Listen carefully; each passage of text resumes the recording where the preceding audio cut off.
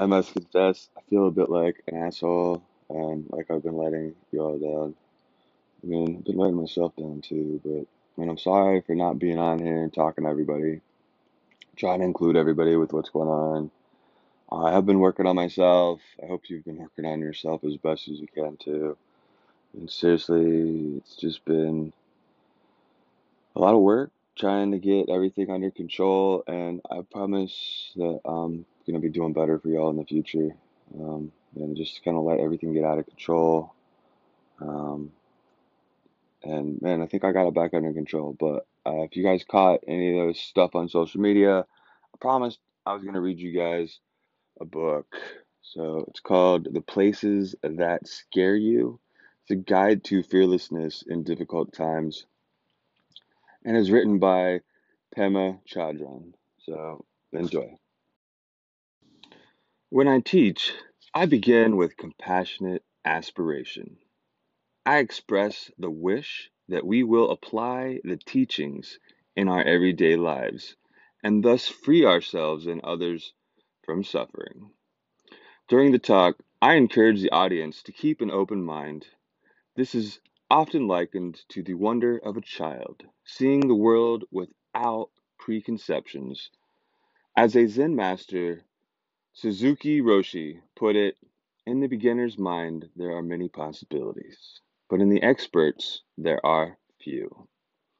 At the end of the talk, I dedicate the merit of the occasion to all beings. This gesture of universal friendship has been likened to a drop of fresh spring water. If we put it on a rock in the sunshine, it will soon evaporate. If we put it in the ocean, however, it will never be lost. Thus, the wish is made that we not keep the teachings to ourselves, but use them to benefit others. This approach reflects what are called the three noble principles: good in the beginning, good in the middle, good at the end. They can be used in all of the activities of our lives. We can begin anything we do: start our day, eat a meal, or walk into a meeting with the intention to be open, flexible, and kind. Then we can proceed with an inquisitive attitude. As my teacher, Chogyam Trungpa Rinpoche, used to say, live your life as an experiment. At the end of the activity, whether we feel we have succeeded or failed in our intention, we seal the act by thinking of others, of those who are succeeding and failing all over the world. We wish that anything we learn in our experiments could also benefit them. In this spirit, I offer this guide on the training of compassionate warrior. May it be the benefit at the beginning and in the middle and in the end.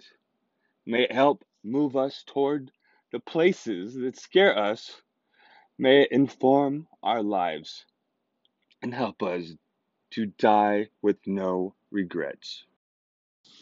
Chapter 1: The Excellence of Bodhicitta. It is only with the heart that one can see rightly.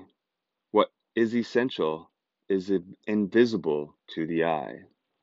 Antoine de Saint-Exupéry.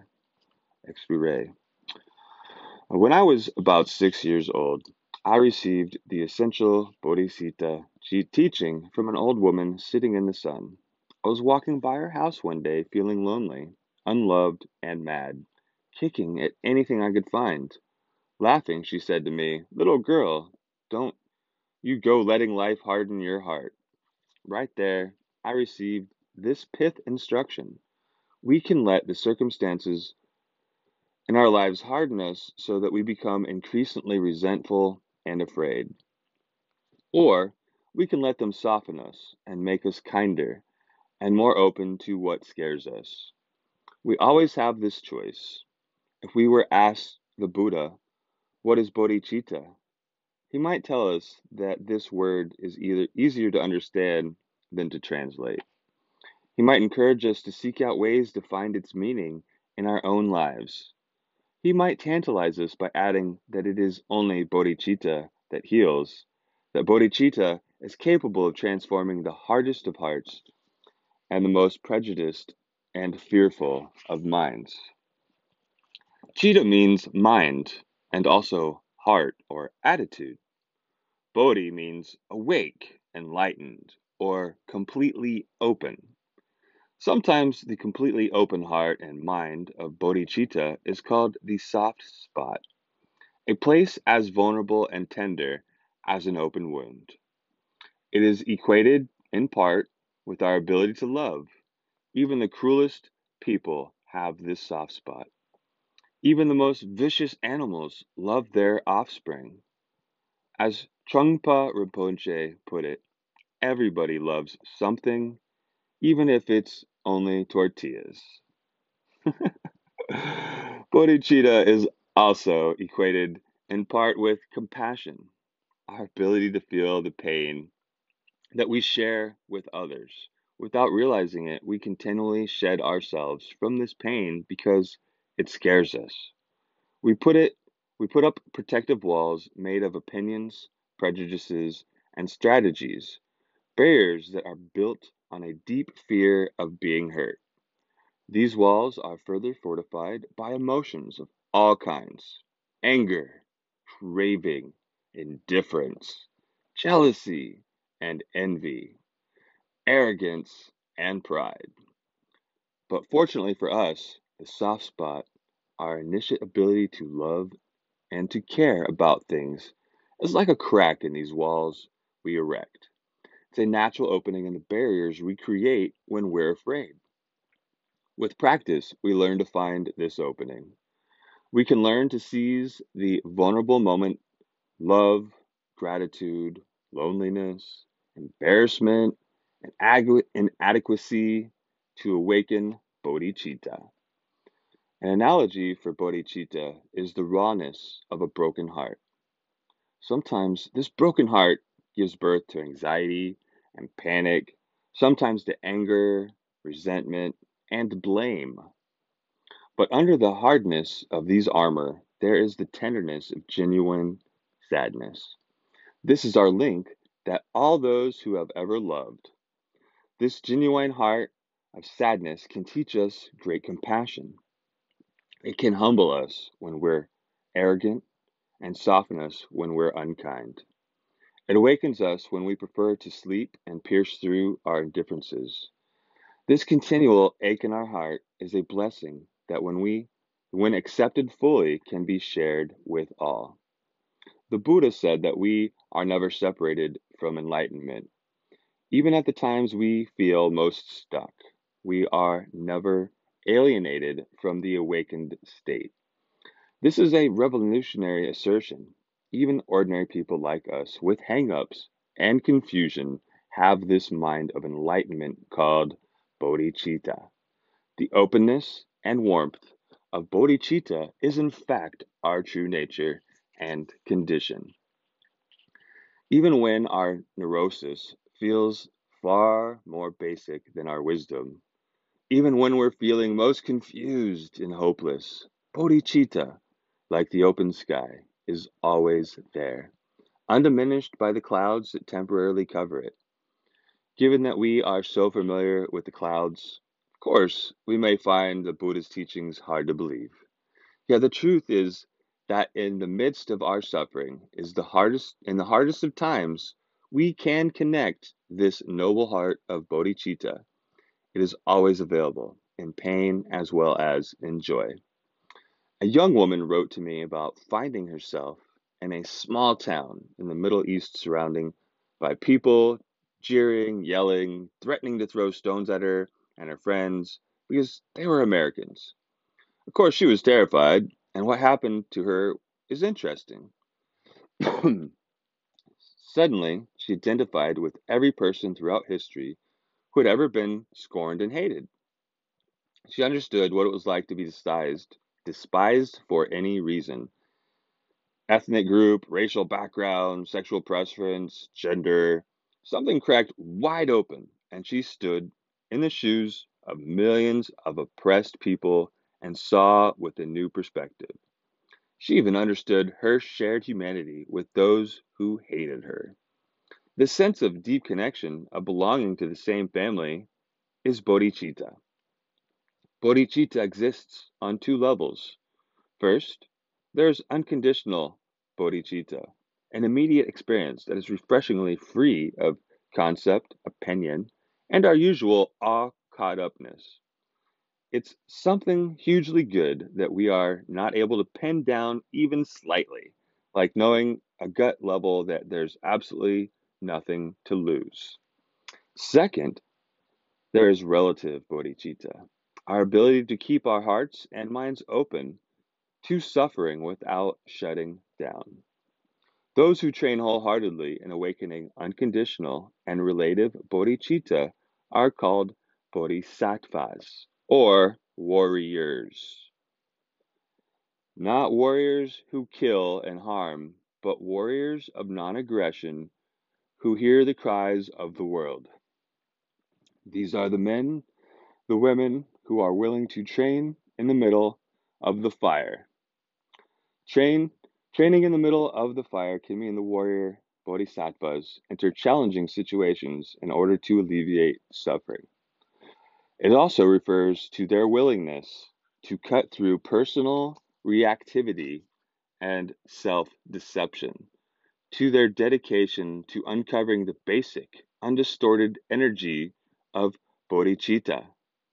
We have many examples of master warriors, people like Mother Teresa and Martin Luther King, who recognize that the greatest harm comes from our own aggressive minds. They devoted their lives to help others understand this truth. There are also many ordinary people who spend their lives training in opening their hearts and minds in order to help others do the same. Like them, we could learn to relate to ourselves and our world as warriors. We could train in awakening our courage and love. There is both formal and informal methods to helping us to cultivate this bravery and kindness. There are practices for nurturing our capacity to rejoice, to let go, to love, and to shed a tear. There are those that teach us to stay open to uncertainty. There are others that help us to stay present at the times when we habitually shut down. Wherever we are, we can train as a warrior. The practices of the meditation, loving kindness, compassion, joy, and equanimity are other tools. With the help of these practices, we can uncover the soft spot of bodhicitta. We will find that tenderness in sorrow and in gratitude. We will find it behind the hardness of rage and in the shakiness of fear. It is available in loneliness as well as in kindness. Many of us prefer practices that will not cause discomfort, yet at the same time, we want to be healed. But bodhicitta training doesn't work that way. A warrior accepts that we can never know what will happen to us next. We can try to control the uncontrollable by looking for security and predictability, always hoping to be comfortable and safe. But the truth is that we can never avoid uncertainty. This is not knowing is this not knowing is part of the adventure, and it's also what makes us afraid. Bodhicitta training offers no promise of happy endings. Rather, this I, who wants to find security, who wants something to hold on to, can finally learn to grow up. The central question of warriors training is not how we avoid uncertainty and fear, but how we relate to discomfort. How do we practice with difficulty, with our emotions, with the unpredictable encounters of an ordinary day? All too frequently, we relate like timid birds who don't dare to leave the nest. Here we sit in the nest that's getting pretty smelly and hasn't served its function for a very long time. No one is arriving to feed us. No one is protecting us and keeping us warm, and yet we keep hoping Mother Bird will arrive. We could do ourselves the ultimate favor and finally get out of that nest. That this takes courage is obvious. That we could use some helpful hints is also clear. May we doubt, we may doubt that we're up to being a warrior in training, but we can ask ourselves this question. Do I prefer to grow up and relate to life directly, or do I choose to live and die in fear? All beings have the capacity to feel tenderness, to experience heartbreak, pain, and uncertainty. Therefore, the enlightened heart of bodhicitta is available to us all. The insight meditation teacher, Jack Cornfield, tells of witnessing this in Cambodia during the time of the Khmer Rouge. 50,000 people had become communists at gunpoint, threatened with death if they continued their Buddhist practices. In spite of the danger, a temple was established in the refugee camp, and 20,000 people attended the opening ceremony. There was no lectures or prayers, but simply continuous chanting of the one central teaching of the Buddha. Hatred never ceases by hatred, but by love alone is healed. This is an ancient and eternal law. Thousands of people chanted and wept, knowing that the truth in these words was even greater than their suffering. Bodhicitta, this has this kind of power. We will inspire and support us in good times and bad. It is like discovering a wisdom and courage we do not know we have. Just as alchemy changes any metal into gold, bodhicitta can, if we let it, transform any activity, word, or thought into a vehicle for awakening our compassion. So, I'd like to thank you for listening, and I'm going to continue doing this every day. So, tune back in tomorrow, and we're going to do chapter 2. So, now that you know that a bodhisattva is a warrior that practices bodhicitta, which is the attainment of compassion, love, and understanding for yourself and all others, I would like to invite you to continue this journey and learn the warrior's path.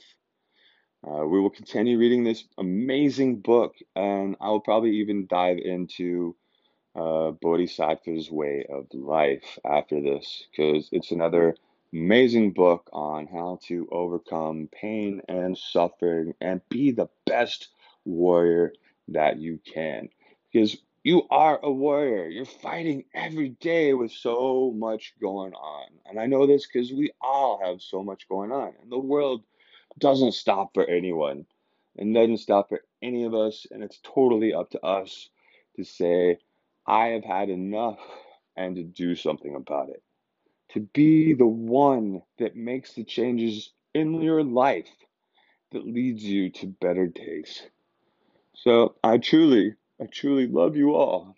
I truly believe that you can control your own life. You can take back your power from whatever it is that's leaving you feeling hopeless and lost. And I say this with my heart, knowing its truth, because this is the path I have been walking for 20 years or longer. Maybe probably my whole life. I've been working on being the best warrior, the best version of myself, trying to defend not only myself, but my brothers and my sisters from the atrocities of my parents, the atrocities of all the bullies of the world, the atrocities of the doctors, of all the crap everywhere. And you are my brother and sister, whichever. You are either my brother or you are my sister. You can be both, I guess, if you're if you're born that way too. You're both my brother and sister. I don't care. You are amazing. You're alive. You deserve a chance and you deserve an opportunity to find yourself better days. So continue on in this journey. Have some faith in yourself, some love for yourself, and understand that, yeah, the process sucks. Man, epilepsy sucks. Losing your brain sucks. Having everybody around you fail you in a manner that you wish you could just get a little help so that you could get better. It's not their job, sadly. I mean, some people get paid for that, and other people won't help you unless they get paid for that. And it's just kind of how the world works. But this is what we're doing, is teaching you how to be the best warrior you can be. So you can go out and win battles and become a champion.